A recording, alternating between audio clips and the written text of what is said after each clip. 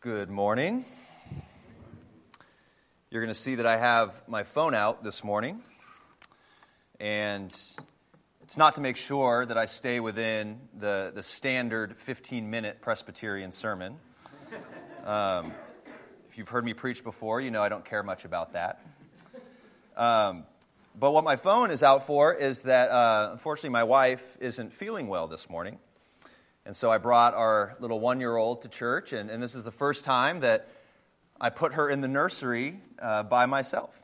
And so I guess it turns out that they told me they will call me if something needs my attention. And so that's why I'm going to have my phone out. And so if I'm in the middle of this sermon and I get a call, I'm going to need a volunteer to pinch hit. Anyone? Jim? Yeah? Melissa? All right, you guys can work that out. If that happens, yeah. Steve will go get my daughter. Okay, that'll work too. Let us pray.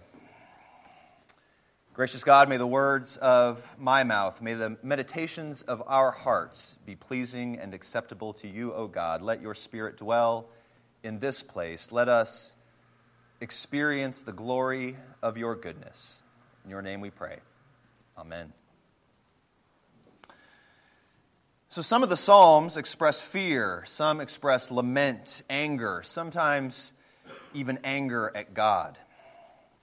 Other Psalms remember God's faithfulness and tender care for us in times of need. We conclude Lent today by looking at Psalm 118, which is focused on praise and thanksgiving. So how do we get to thanksgiving?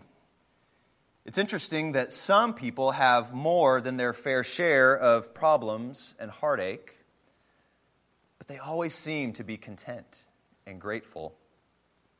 By contrast, others have relatively easy, stable lives, and yet they're always complaining.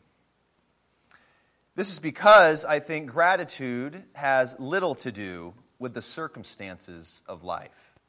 It has everything to do with your vision of God. If you're having trouble feeling thankful, you do not need new circumstances. The Psalms claim that you need a new vision of God, which often leads to a new vision of your life. Our text today, Psalm 118, belongs to a collection known as the Hallel Psalms, or Songs of Praise. The best-known verse of this psalm, there's many well-known verses in this psalm, but one of the best-known is, "Blessed is the one who comes in the name of the Lord." These words were taught to the Hebrew children who had them memorized. Whenever Jewish adults were going through trial or trouble, these words would roll off their tongues. This psalm was as familiar to the Hebrew people as our hymns like, "Great is thy faithfulness," or "Holy, holy, holy, Lord God Almighty." These affirmations of faith were deeply rooted inside of the Hebrew people, waiting for the day that one would come in the name of the Lord. This psalm would have been used especially during a festive season like Passover, when the people remembered the day of their salvation by God. So it is not surprising that when Jesus enters Jerusalem on the day of Passover, the crowd waiting for him began to, quote from the psalm, "bind the festal procession with branches," as the psalm instructed. And they shouted, "Hosanna, blessed is the one who comes in the name of the Lord."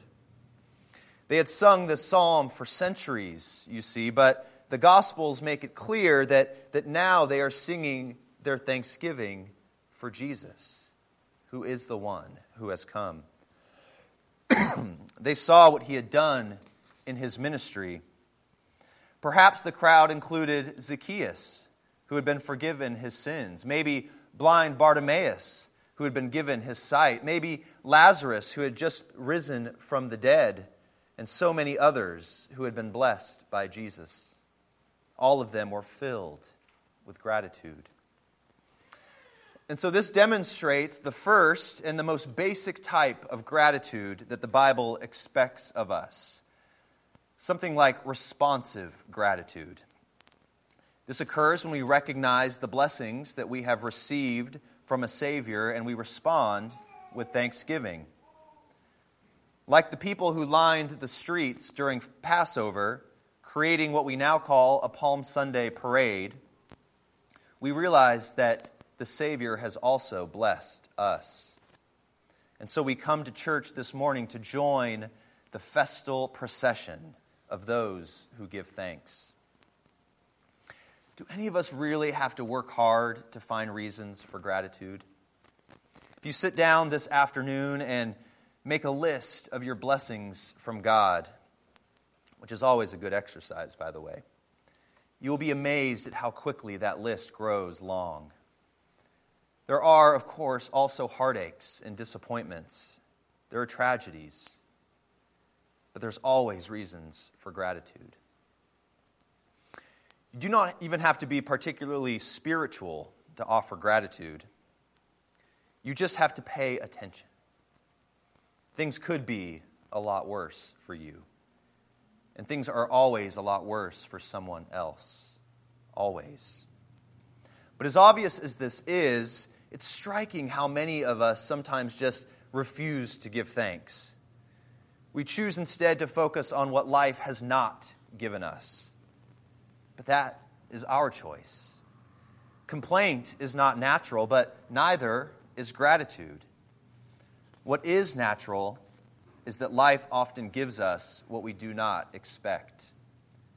What comes next, though, is always up to us. Complaint or gratitude.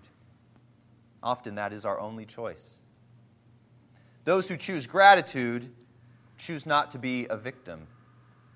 They determine their own response to the volatility of life.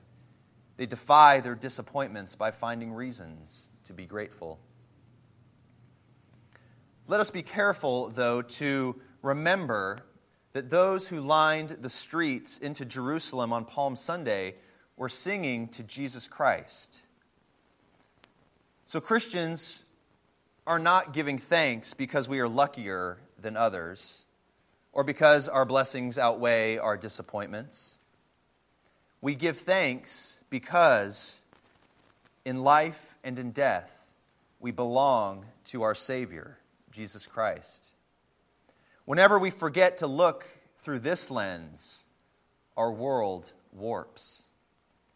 But when we do look through this Palm Sunday lens to see that Jesus has come for us, even when life is hard, we can choose to give praise that our Savior is not done with us yet.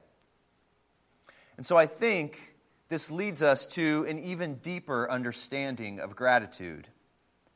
If you stay with the Psalms and keep praying them, they will teach you how to even move beyond this responsive gratitude that I've just been talking about into something that I want to call this morning creative gratitude. Let me explain what I'm trying to say by this. So responsive gratitude chooses to find blessings in what has occurred. Creative gratitude chooses to find the blessings of God in what will occur. Creative gratitude does not wait to see what life will bring us and then challenge us to be thankful. Rather, creative gratitude is world creating.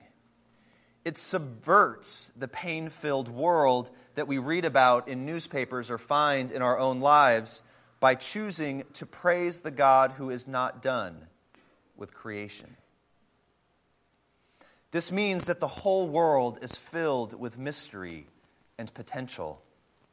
In the words of G.K. Chesterton, our spiritual and psychological task is to look at things familiar until they become unfamiliar again.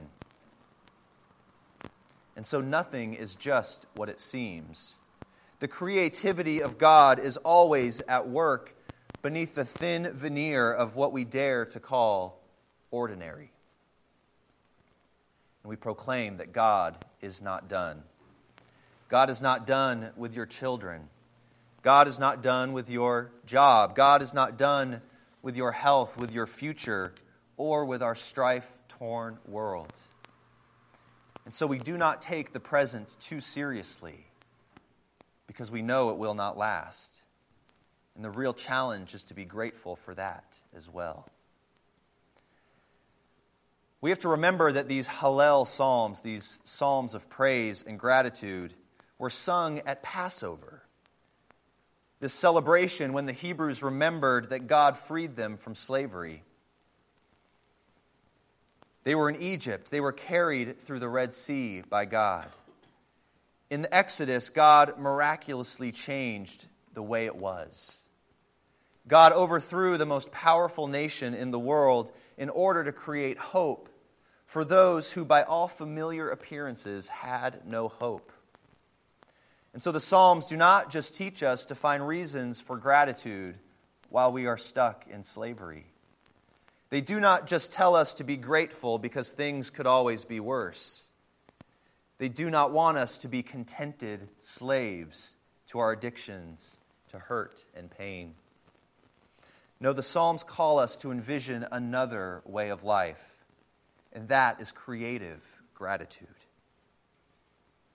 But there's a cost to being grateful for our hope in what is to come. It means that we have to give up the deal that we have made with how it is in the present tense. We have to risk discomfort and confusion and a hard road to the future. This is why the Hebrews kept actually missing Egypt while they were on their journey through the hard desert wilderness on their way to the promised land.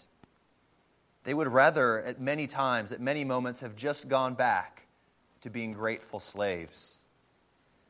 But God does not settle so easily. God calls us onto the creative road that often will risk more hardship.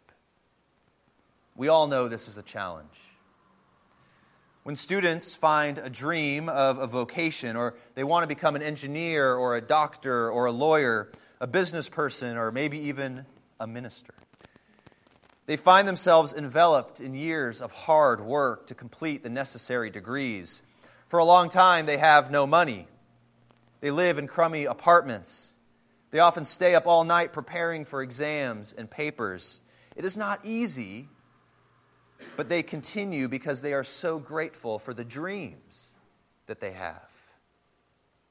Similarly, parents keep working hard to adjust to their child's stage of life, only to discover that that child has moved on already. And again, they are feeling incompetent. And that is often painful. And it does not matter how long we have been married, our spouse is always changing. That means that in some ways we are always even encountering a stranger. We have to figure out the drama of being married to this person who keeps changing. All of this comes with both joy and hardship. In a wonderful book entitled 1,000 Gifts, Anne Voskamp writes, "To be awakened to joy is also to be awakened to pain. Joy and pain, they are but two arteries of the one heart that pumps through all those who do not numb themselves to really living. To be fully alive, then, is to refuse to numb ourselves with busyness, with addictions, with despair. It requires that we keep embracing the blessings of life, responsively being grateful for the blessings of yesterday and today, but also creatively being grateful for our hope for tomorrow. And there is no way to get to tomorrow without the pain of losing the past." Voskamp continues, "Every step I take forward in my life is a loss of something in my life, and so I live the waiting." And so every step then is a step away from a blessing, but toward the next one. And so, as I have said, I think, in a sermon before, we hold our blessings only in open hands. The old blessings are often taken out of them, but only so new ones can be placed in them. And having learned to trust that, we start with gratitude. And then our eyes are opened to see that God always has something more to unveil for us. When Jesus rode into Jerusalem on Palm Sunday, according to Matthew and Mark, he quoted Psalm 118 himself, as he said, "The stone that the builders rejected has become the chief cornerstone." This was subversive language. He was prophesying that in spite of the crucifixion later that week, it was yet the beginning of something new that God was building. According to John's Gospel, when the Pharisees witnessed the Palm Sunday arrival, they said to each other, "See, you can do nothing.